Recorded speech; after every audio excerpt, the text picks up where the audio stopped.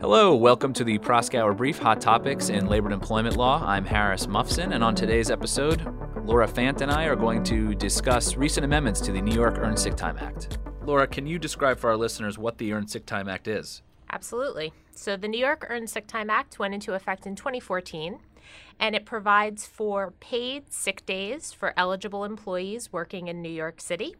And they can use the sick days for a variety of reasons, including for their own medical condition, illness, or injury, to care for a covered family member with an illness or injury, or for certain reasons when a workplace or their child's school or daycare center is closed for medical reasons.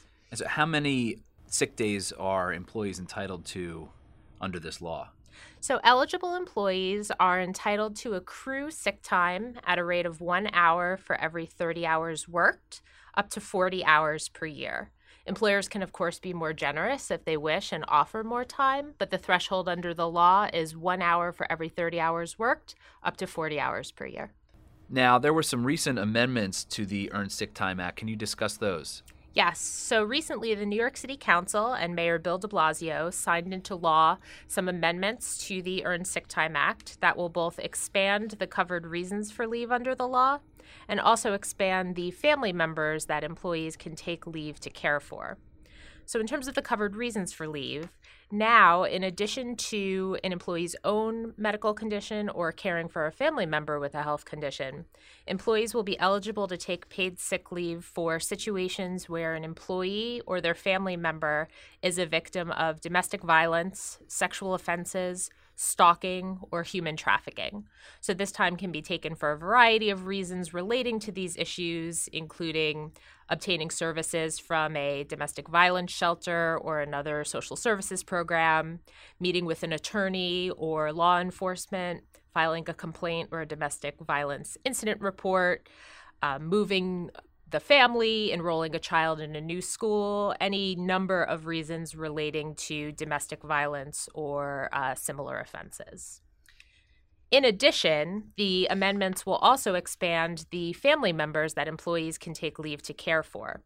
So previously, under the sick leave law, employees could take leave to care for their spouse, parent, child, sibling, grandparent, or grandchild. Now, the amendments will expand these categories even further to include two rather broad categories. The first being any other individual related by blood to the employee, and the second being any individual whose close association with the employee is the equivalent of a family relationship. So you'll see that rather broadly expands who employees will now be able to take some time to care for. And when do these amendments go into effect?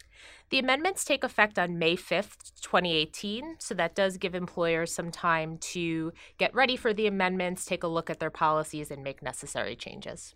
And previously you mentioned that other cities and states outside of New York have adopted similar laws or are in the process of adopting similar laws. Can you talk about that a little bit? Sure. So this year was a big year for paid sick leave around the country. Several states, cities, and counties, in fact, had paid sick leave laws go into effect, including Vermont as of January 1st of this year, and Arizona, as well as the city of Chicago, and more broadly, Cook County, Illinois, all of which went into effect in July of this year. Then we have a few additional ones going into effect at the start of the new year, including Washington, going into effect on January 1st, 2018, and Rhode Island, that will go into effect a little later in the year in July 2018. Thank you for joining us today on the Proskauer Brief. Stay tuned for more insights on the latest hot topics in labor and employment law, and be sure to follow us on iTunes.